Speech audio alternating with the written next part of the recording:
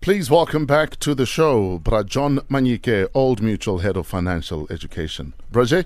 Hi, Fresh. How you doing, my brother? No, sharp, man. Black Friday. Sure. Is it such a big thing in this country? Because it's been massive, for instance, in the US for the longest time. Yeah. But I think over the last 5 years, we see that it's becoming a thing. Yeah.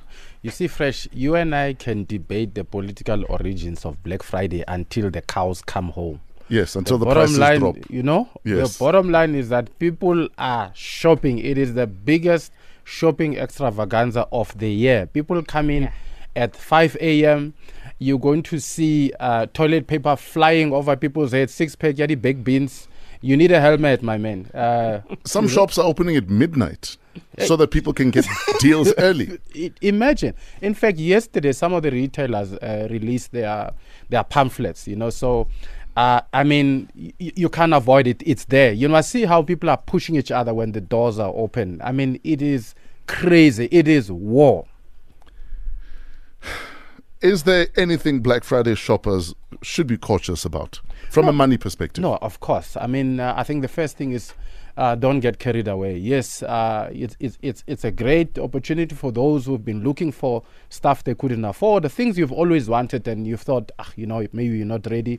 But be careful of being carried away.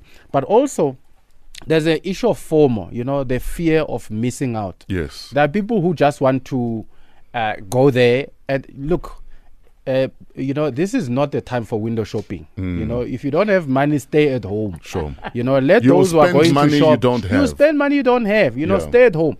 But also, even those who are not planning to go shopping, you need to monitor your SMS notification. Remember, fraudsters are also doing shopping. Yes. You know, Black Friday. So, you know, if you see suspicious transactions, report to your bank because, I mean, otherwise people, you know, fraudsters will be spending your money. They will be spending people's money. The question is, whose money are they spending? So you can't take it for granted. And then for online shoppers, make sure you are shopping on legitimate shopping sites. Because if you compromise your card details and you get knocked, if you go to your bank will investigate. If they find that you were negligent, your bank will simply tell you, and easy. Because, I mean, you were negligent. And you're there being dizzy. You know?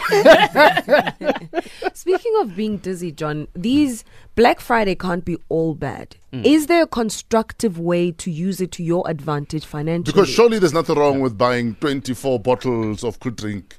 Yeah. Because now I've got 24 bottles for the year. For December. For December. Yeah.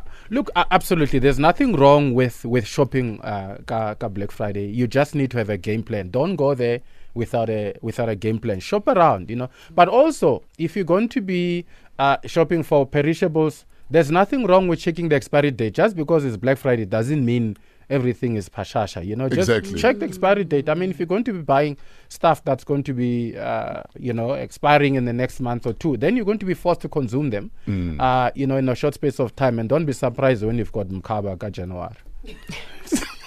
But surely that extra tissue in January will sustain you for January.